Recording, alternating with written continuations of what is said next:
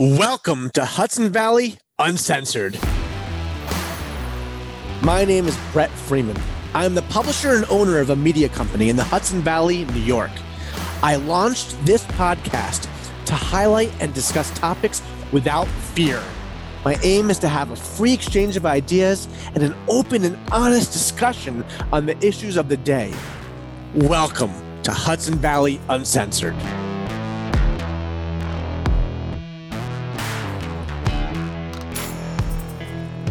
Welcome to Hudson Valley Uncensored. My name is Brett Freeman. I'm here with Brian Marshauser and Tom Waligorski and Bob Dumas. They are the editors of our 5 newspapers that we publish: Mahopac News, the Somers Record, Yorktown News, North Salem News, and the Katona-Lewisboro Times, published through Halston Media. I'm going to launch right into this. We haven't met for a few weeks, and I just want to launch right into some of the biggest topics. I know, Brian, you were talking about a new state law that's come into effect, and it's pissed off some people in Yorktown, I believe. Well, to clarify, I don't think it's approved yet, which is why the Yorktown Town Board is discussing it at its meeting a few nights ago. I think they're basically a bunch of local legislators are getting together to kind of send a harshly worded letter to basically say, that this isn't right. We don't want this. And I just listened to it last night. So my best understanding of it is that it will basically any residential property, it doesn't have to be a residential property. I'm trying to choose my words carefully. If there is a residence built on any property, even if it's in a commercial zone, that residential unit is allowed to build an accessory dwelling unit. An accessory dwelling unit, Yorktown Planning Director John Tegeter described last night. He goes, think mother-daughter, those type of homes. Like it basically, you can build it could either be legalized an apartment in the basement, something like that, in the garage, or you can build an actual different structure on the property. I don't know quite the parameters of how big they're allowed or anything like that. But basically, he says, this would just completely overrule Yorktown's own accessory dwelling code and any other municipalities. It's a one-size-fits-all law that's being proposed for all of New York. So New York City and Yorktown, Buffalo, it doesn't matter. They'll be treated the same way. And I know one particular thing that he was mad about was that, not mad, but he was perplexed. I've never seen him like this. He's a very even-keeled guy. And he says it's something like he's never seen before. Do they know why the state's talking about this now? I haven't done my full reporting yet because okay. I just listened to this last night. Of course. I don't know the state's intent. I know they were careful to say, the intent's laudable. I suppose it's to create more apartments, in single family zones, or, single family areas, I guess create more units for people. But basically it's the same discussion that we've been having for years about how home rule, the towns want control over their own zoning codes. And sometimes the state and federal government says, we know better than you. And, but I know one particular area that has them perplexed is that the town's own accessory dwelling unit code says 10 feet setback from your neighbor's property line, but the state code says 4 feet. Oh, wow. So you can build an apartment that's 4 feet from your neighbor's property line. And your neighbor can also build one that's 4 feet from your property line. So you could have 2 dwelling units 8 feet from each other. I can understand people being upset by that. He was just, I know there's even more to it than that. Like I said, I haven't done my reporting yet. I just heard this last night and said, wow, I've never quite heard him so upset. Basically, I think what the town is saying, the town should be able to decide what is aesthetically beautiful also. Right. That was part of what he's saying. He's like, They don't know our communities. How can a one-size-fits-all law work like this? Because they don't know the character of our community. They just don't. That debate's been happening forever. It happened with the debate with the county and housing and urban development, with the affordable housing units. It's the same thing. At the end of it, they wanted the towns to adopt a model ordinance, which required them to bake this affordable housing requirement into their laws. And, I think at the end of the day, they were just annoyed that the Fed wanted control over local zoning codes. And I think it's kind of similar here with the state. So interesting. Another topic that is really hitting, it seems like all of us, and I know, Tom, you also want to chime in with this, was heating bills. Actually, Tom, I'll let you lead off this discussion because I know that you got inundated with the electricity bill. Sorry, you got inundated yesterday. I had quite a few conversations with people from the Heritage Hills community in Somers yesterday because everybody's been getting their electric bills. And they have gone up considerably. I heard from some people that their bill had increased more than 100%. 75%, 80% from 1 month to the next and everything. And just, people understandably very upset trying to reach out to their local government, going all the way up the chain and, eventually ending up at the newspaper and trying to figure out exactly what's going on with this. And it really seems like it's just it's a matter of supply and demand, and that this is really out of companies like Con Edison's hands. It's just that time of year and everybody's bill is just going up astronomically. And Heritage Hills in particular, I believe, I'm assuming those structures are made so that, it's not oil heat or anything like that. It's all electric heat, right? Yeah, it's all electric heat. Yeah. And what a few people said, and this is, I definitely feel for them, and this is, a little sad, but saying that, a couple of them actually referenced that they were on fixed incomes, and that getting a bill of this size is very problematic, even from a 1 month jump. And just from, some of the research that I was doing with, with some of the Department of Energy projects, they're saying that this could happen next month. This could happen into April, depending on how the rest of the winter goes and everything. And yeah, for people on fixed incomes, I mean, listen, I'm not. And that's the problem with inflation. I mean, the inflation definitely hurts senior citizens probably more than any other part of the population, because if people are in their retirement years and on fixed incomes, I'm assuming Social Security doesn't go up with inflation. I also imagine a lot of them have level. Yeah, I imagine a lot of them have bonds and things like that, but even those probably are not increasing at the same rate as inflation at this point. Yeah. I mean, I was telling everybody at our staff meeting yesterday. I mean, I'm 2 weeks away from being a homeowner, and things like this terrify me. I'm not exactly a rich man here. You think, especially too, if this is projected to go on for for a month or so, where your energy bills, your electric, and everything. I mean, I know heating oil is up as well. That's a nasty letter to get right there. Did they say about how much they're going up percentage-wise, or about what kind of increases they're talking about here with these bills? The people that I spoke with, I mean, the worst of it, one gentleman was up over 100%, like his bill more than doubled. Yeah, and I can shed a little light on that. And I got my Con Ed bill on February 1st. So like everyone else, I went to Facebook and social media was just abuzz with people. They were enraged. My bill went from 100 to 185. And I'm lucky because, we just have 2 people living here, so we don't use a ton of electricity.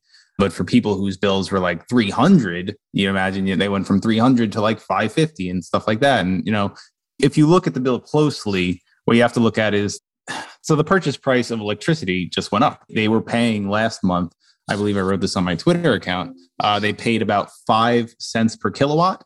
Or a little more, like 5.5 cents per kilowatt. Yeah, I saw it said 6 cents, but yeah, 5.5 kilowatt hour. And then that went up this month to about 17 cents per kilowatt hour. Wow. So it nearly tripled. That's just one part of your bill. Yeah. So no matter what you did, if you use the same amount of electricity, you're paying a lot more. That's driven really by the commodities market. If you look at the changes over the last year, the price of natural gas, and this is dated February 2nd, I'm looking at, increased by 67%. And it's the same thing as heating oil too. My bill went from, to deliver a full tank, went from about $300 something, $400 something. Now, last month it was $900. I got very lucky with my heating oil because I kind of saw the writing on the wall before all the inflation. I locked in for a whole year. Smart. So I'm a little bit afraid of your, Well, yeah, locking in a price is risk reward. It's, if it goes down, you're screwed. But yeah, right. But no, that's smart. At least you don't have to worry about it. It is what it is for a year, and then. Yeah. Well, for people who invested in those commodities a year ago, they're sitting pretty now. Exactly. Yeah. I'm looking at the whole commodity price. Coffee is up 92%. Heating oil is up 64%. Yeah. Everyone's talking about coffee as the next one that's going to be, the prices are going to go up. So yeah, coffee's expensive. So is orange juice. Yeah. Also, just something of like the response to this and everything, because another woman that I spoke with said that she started with the governor and went all the way down and listed all the people, representatives of government who wouldn't answer their phone. And then she was happy that at least I answered the phone. Well, one of the ones that she reached out to about this was Senator Pete Harckham. And I noticed that his office already put out a press release in response to this. I saw, basically saying that, he's calling for expanded customer rights. And I think a lot of the problem, too, is that people felt sandbagged by this, that they had no idea this was coming. And then all of a sudden you get this bill that's double or more than double and everything. I have a question for everyone, and I don't know the status of this yet. I actually had the opportunity a few years ago to actually tour it. I toured Indian Point several years ago, and it was in operation when I toured it. Is this a stupid question here? Is it still in operation, or is it done? I don't know. Google is our friend, so let's look it up. It has the supercomputer here. I thought they were in the process of shutting it down. I'm not actually sure. It is in the process of shutting down. I'm pretty sure it's It's still being decommissioned, it looks like. Because I've got to presume that it supplied to this area, though, even when it was up full steam. Okay. I think that was mostly New York City. No, I think it didn't supply like the Westchester towns around it. I don't think so. Okay. I actually don't know that much. So Yeah. I wish I could answer that question, but I don't. We worked with it a lot when I was at the North County News, and if I remember correctly, it didn't. They were all Con Ed people, Yeah. One of the most common refrains I saw on social media was everyone saying, well, I wasn't thinking of going solar, but now I definitely am. So I think a lot of people are looking at putting solar on their roofs now. Oh, yeah. No, I don't think you're going to see a big spike with that kind of offset these costs. I don't know. I have some neighbors who have them, and, it's a big initial cost up front, but they say, over time, they it makes it worth it. But, I haven't researched it enough. I've contemplated it. I have to say, I wish like for homeowners, they had kind of the same deals that they do with like some of the larger like municipalities. I mean, don't they like guarantee that you're going to save money for some of the municipalities that have gone that way? So, or school districts. You can join a community solar plan and not put panels on your roof, and you still get a savings every month. I think that's why they're building all these solar farms. Yeah. So I think it's just a matter of getting on that list somehow, and you become one of 500 residents who can take advantage of it. And every month on your bill, you're just going to see a credit, Okay. $20. Yeah. Does that energy necessarily get delivered to your house, or you're just saving because you joined the solar farm? I just did an interview with Ecogy, which is one of these, they're a Brooklyn-based company, but they are behind so many of these solar farm projects around here, or like even rooftop projects. I don't know the answer to that. The specifics of it, I always get more fluent in this stuff when I start writing and researching it. I haven't done that yet for this story. So, but I just don't know the exacts of that. Definitely interesting stuff.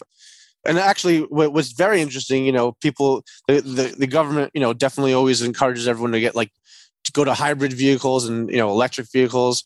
I'm assuming charging your a Tesla now is getting a little bit more expensive than. Yeah, right. Doesn't seem like that great of an investment. Well, I mean, yeah, exactly. Yeah, I think if electricity and gas are both up. So yeah. All right, let's go to a different topic. I know one fun one that was in Yorktown, Brian. Was it Yorktown or Katona? I forget now. Yorktown. Tell us about it. So a middle school speech pathologist, Jen Sperano, she actually lives in Pleasantville. She appeared on and won her game of Wheel of Fortune the other night. It's actually a pretty heartfelt story in the sense that when lockdowns began in March 2020, she started living with her 99-year-old grandma, and they bonded over, they would watch Wheel of Fortune every night. And her grandma said, I think you could be on this show. And, she's like, no. And then sadly, her grandma died in April 2021, and she was out in California last year living with her boyfriend over the summer, and she just got the idea, hey, the studios are right down the road, maybe I'll go try out. But it actually turns out they were virtual anyway, so she had to do the audition virtual, even though she was a stone's throw from the Wheel of Fortune studios. So she tried out, and they liked her. She took all these practice games, and they said, be prepared, either in the next 2 months or 2 years we'll get back to you and you'll be on the show. And they got back to her quicker than they thought, and she appeared on the show a couple nights ago. I forget exactly when she filmed. It might have been in November or something like that. But she appeared on the show a couple nights ago, and she won. How much did she win? $17,000. She basically, she won all these toss-ups in the beginning. She was great at those.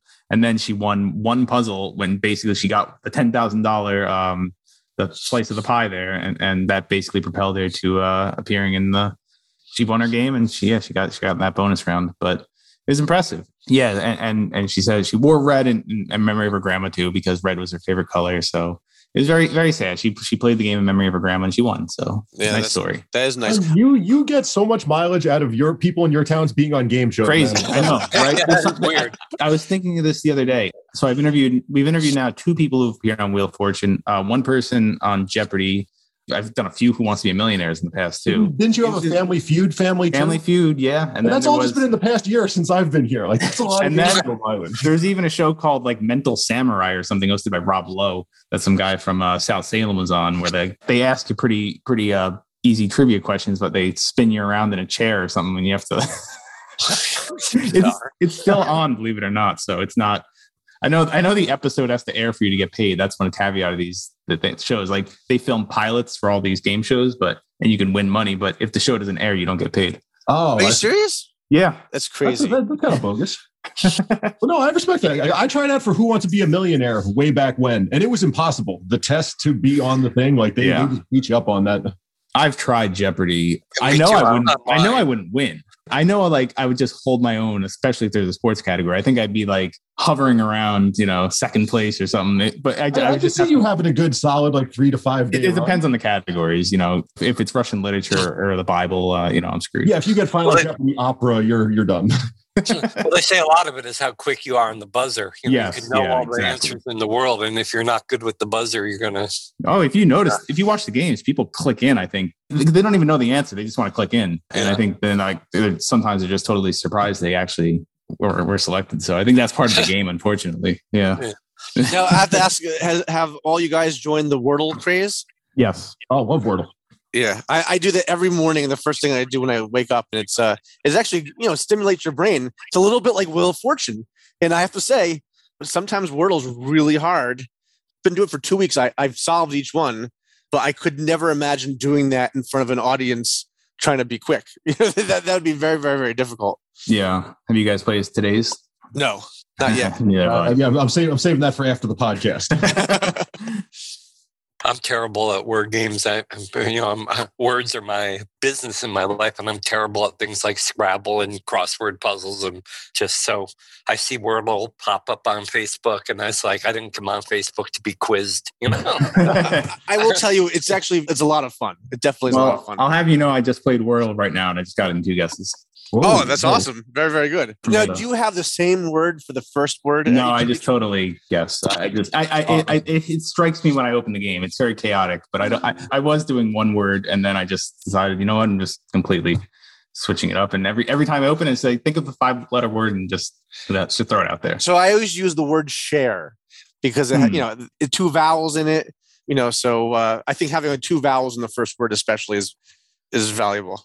For some reason, I like to throw out a word that has like a random letter in it. That's not like RLSTNE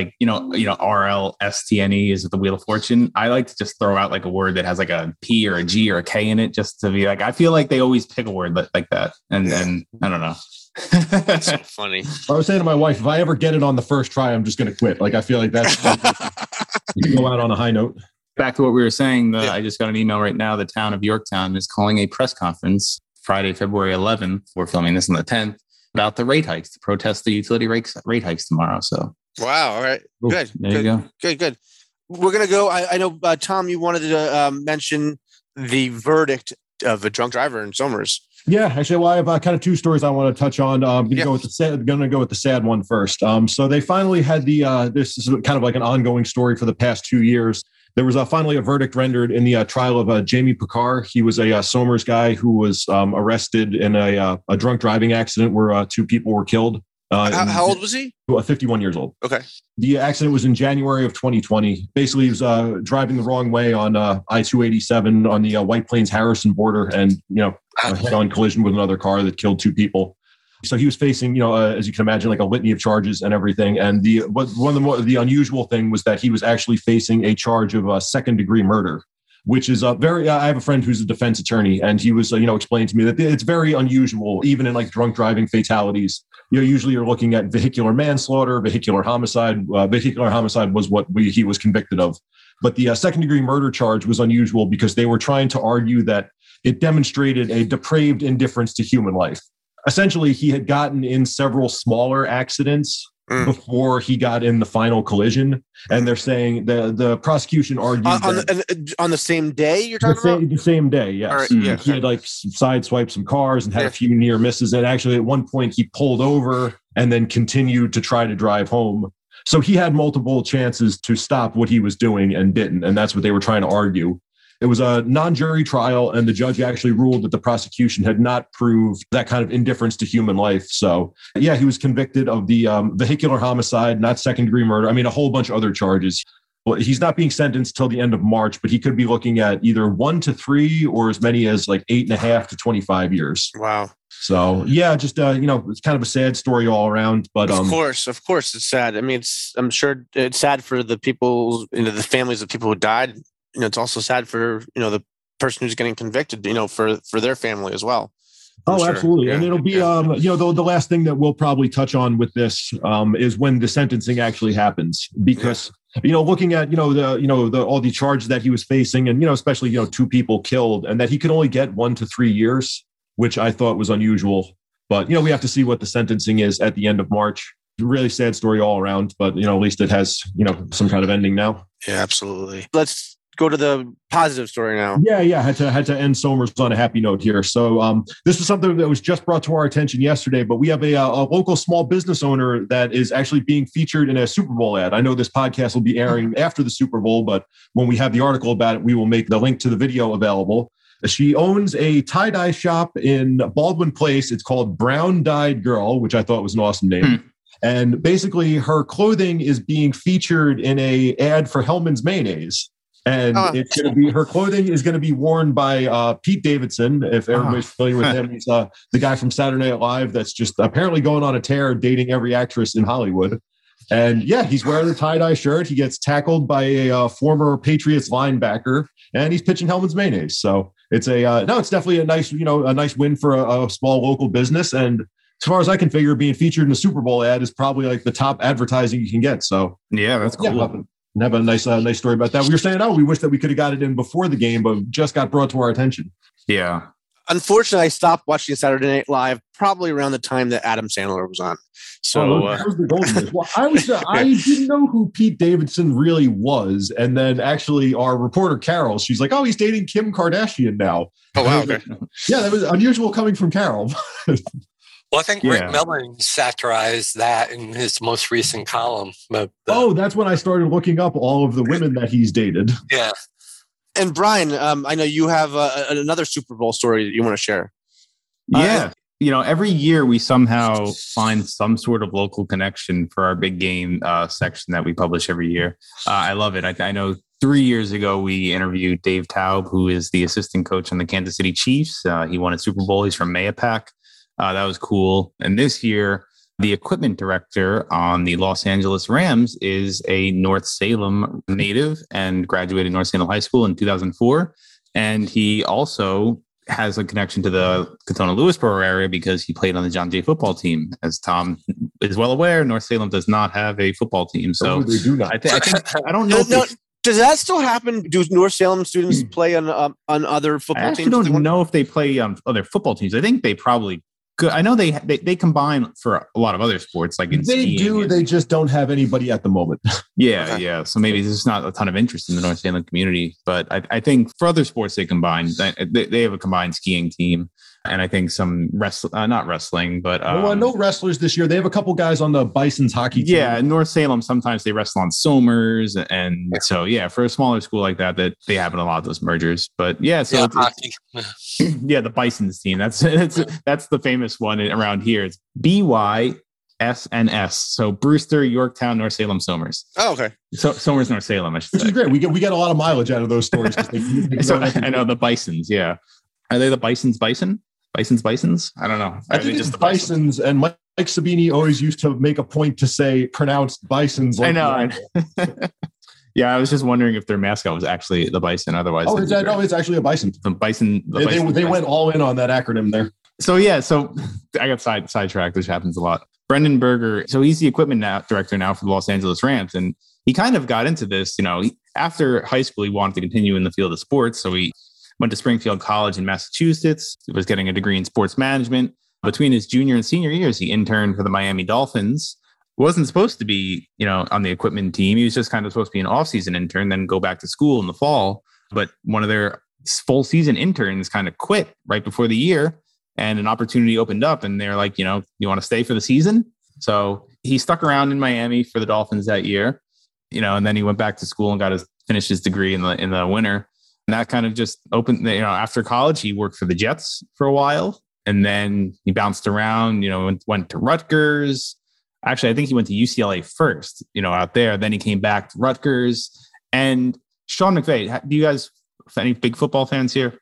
Sorry. No, so the name kind of catches. Sean McVay is one of the brightest coaching stars in football. He was hired at 30 years old to be a head coach, which is like insane. And he had great success. He made the Super Bowl at age 33. or 32. And the league's really tried to emulate ever since. They keep trying to hire. It's called the Sean McVay effect, where they hire a bunch of young coaches, offensive minded. So, but anyway, he gets a call a couple of years ago from a guy claiming to be Sean McVay. And he's like, yeah, right. And they had an opening for their equipment director. And I guess he had heard his name from a couple of people, and he was the guy that he wanted. And he's like, yeah, hell yeah. So he moved out to LA, became their equipment director. That's where he's been the last couple of years. So basically he described his job. He manages a team of 10 people. He described his job as being like a roadie. We set it up. The stars come in and do their show, and then we take it down. They're on top of everything. They set up practice drills. They make sure jerseys are ready and all that stuff. And even not food preparation, but making sure they get the food delivered on time. It's everything. They're on top of everything. It's gotta be somewhat of a stressful job. I mean, you have to do it well. I mean, you can't mess up. He gets an off season, it's kind of nice. Yeah. I mean, at the end of the day, he basically said we're football junkies. He got to stand on the sideline. If you watch the video of the final seconds of the NFC title game, he's on the sideline standing right next to Sean McVay as the clock ticks down and the Rams are about to go to the Super Bowl. So it's pretty cool. So yeah, he's pretty excited about the Super Bowl. And what makes his job a little easier this week is for the second straight year, the Super Bowl will feature a team playing in its home stadium. So the Rams are actually playing the game in their home stadium. So, it doesn't involve any travel for them or any different hotel accommodations or anything like that. It's just kind of the same deal. But even though it's not really a home game, it's the NFL. He goes, it's the NFL's game. It's not my game, But it's interesting quirks, Now, is that an unfair advantage to the home team? Probably, but it's not. It's totally random when they pick these. They pick them. They have no clue who's going to be playing. Yeah, it's like the Olympics, right? So it only happened one other time, right? Like last year, which was last year, which was in 54 years, it's never happened where the home team played the Super Bowl, but happened now 2 years in a row. And yeah, it clearly worked in Tampa Bay's favor last year. They drubbed the Chiefs. And this year, the Rams are playing at home against the Bengals, and Brandon Berger will be right there on the sideline, so it's kind of cool. But it's not like local fans have more access to the tickets, No. Yeah. But I mean, it's easier for them to get to the game than people from Cincinnati, that's for sure. So, but I went on StubHub just for a lark, just because I just wanted to. I like going on StubHub and just checking out Super Bowl tickets. How much was it? The cheapest one I saw was $5,200. Oh, wow. I mean, if somebody offered me tickets, I would totally go. But I mean, come on, like that's the cheapest was $5,200. 52 just to get in the building. Yeah. Hey. I hate to say this, if the NFL wants to really embrace, diversity, equity, and inclusion, they should lower the prices of their tickets to make it so that people who are not super wealthy can also afford to go. Adding some politics to the NFL. Sprinkle some politics on I see what you were trying to do. But yeah. Bob, we're going to you here. Yay. There's some interesting things I think, pertain to all of our towns. So, if you could jump into that. Well, yeah, I will. And it's all, they're different stories, but the one thing they all have in common is COVID. Before I get into that, one thing that I forgot, and I just want to give a shout out. We didn't discuss this in the meeting. I want to give a shout out to, we just did a story on her, to Amanda Eppolito, who is a Mahopac High School graduate 2018. Mahopac has developed this reputation for producing music stars. And she is the latest one to join the club. I mean, we had Amanda Ayala, who was on The Voice and just had a #1 charting single on the independent pop charts. And then we had Holly Block, who wrote and starred in a off-Broadway musical that is now award nominated. And now we have Amanda Eppolito, who has joined, and she graduated college and has moved to Nashville, which is like the songwriting capital of the world, where she just dropped her debut album, just came out January 28th. It's called The Show Must Go On, and it's really good, and it's available on all the typical online streaming platforms from iTunes to Spotify, etc.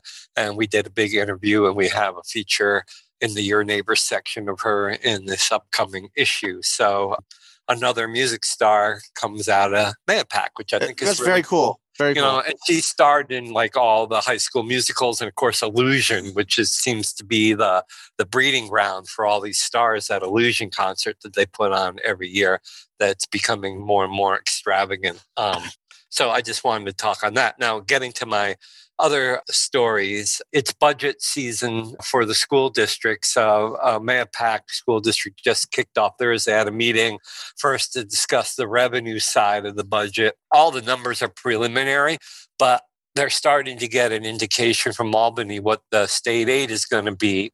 And one of the things they're concerned about, and like I said, I imagine this is going to be applicable to all school districts throughout New York, including all the ones in our sister communities, that state aid is often based on what you did the year before and how much money you spent on transportation and food services and things like that. And with students doing remote learning and not taking buses as much and that sort of thing, they did a hybrid for a while, but they didn't spend as much money on transportation. So state aid for transportation and food is going to be much lower this year, even though everybody's back in school full time. So Superintendent Anthony DiCarlo and the school board are very concerned about this, and they feel they're being punished for something that was totally out of their control. So they're pushing Senator Harckham and Assemblyman Byrne to carry the message back up to Albany that they need to find a new formula for figuring out state aid. It shouldn't be based on what you did last year, because last year was an anomaly. And so that's still very much in the preliminary stages, but we'll be keeping an eye on that, see how that goes. The other story is the American Rescue Plan, which is the Biden's COVID plan, where every municipality, every county, every state is getting some money to help recover from the pandemic. Are school districts getting that money also, out of curiosity? Yeah, school districts. Yeah. Mahopac School District got some. So maybe that can go pay for the transportation. Well, yeah, they want that. Yeah, they're going to use some of it for that. There's certain things they're not allowed to use it for, and that varies. Like the rules for municipalities different than for school districts. They can't use it for administrative stuff, but towns can use it for things like infrastructure, and they can use it actually to help local businesses and stuff like that and give them money, which I know Carmel plans on doing. Putnam County got $19 million, and the first money, $400,000 that they allocated, was to the Putnam County Golf Course.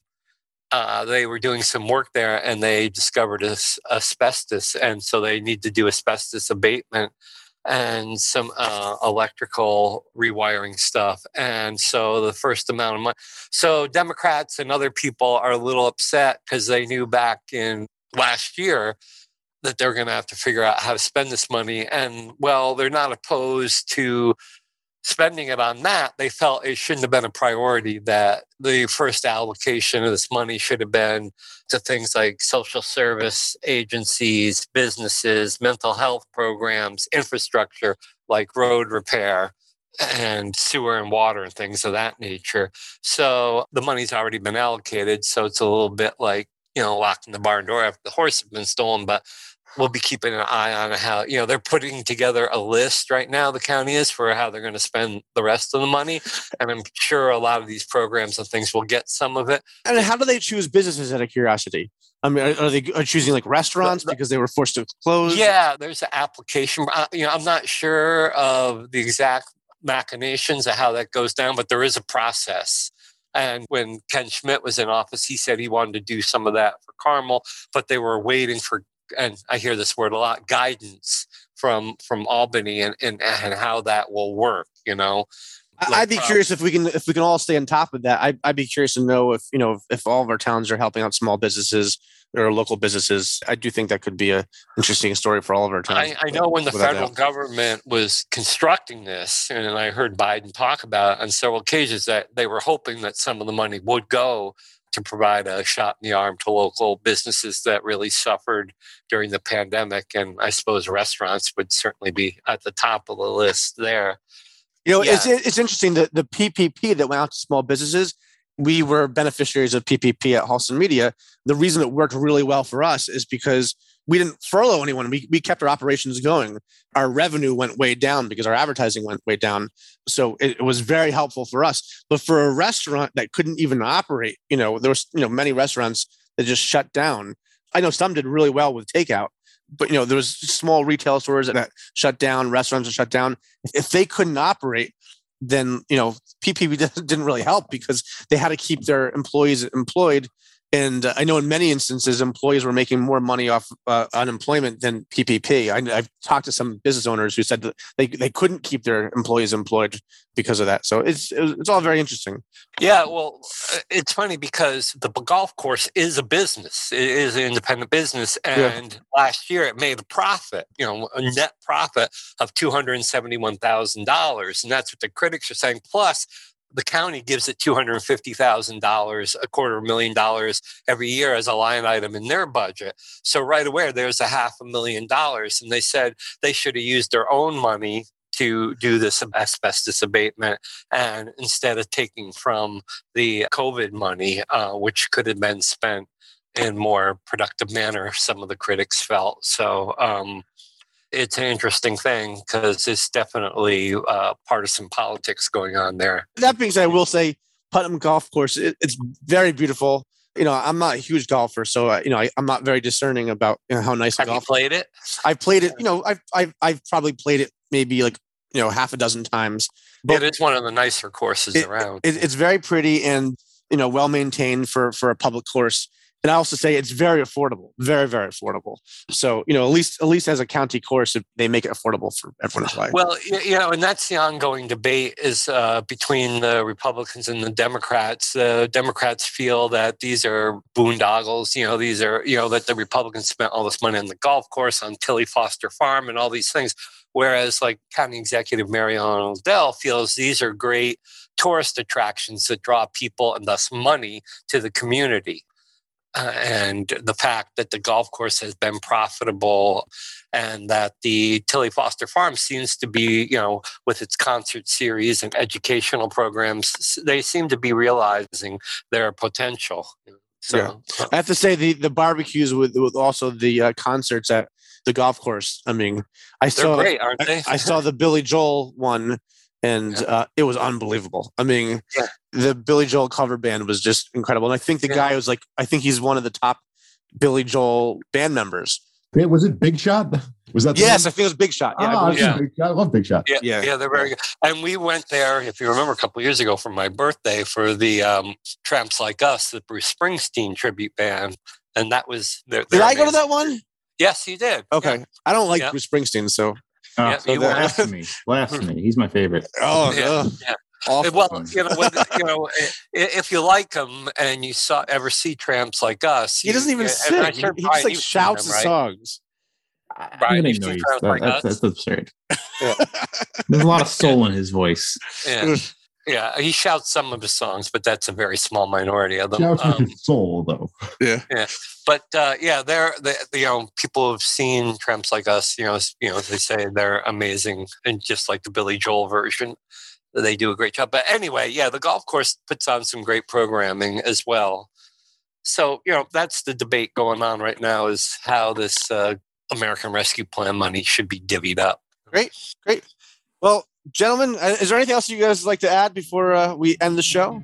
No, I'm good. No, good. Yeah, I think that's it. All right, thank you so much. Have a great rest of your week, everyone. Thanks. I'm going to make you a Bruce Springsteen playlist. Oh, no. All right, I'll talk to you later. Thanks, guys. Always a pleasure. Bye-bye. Bye.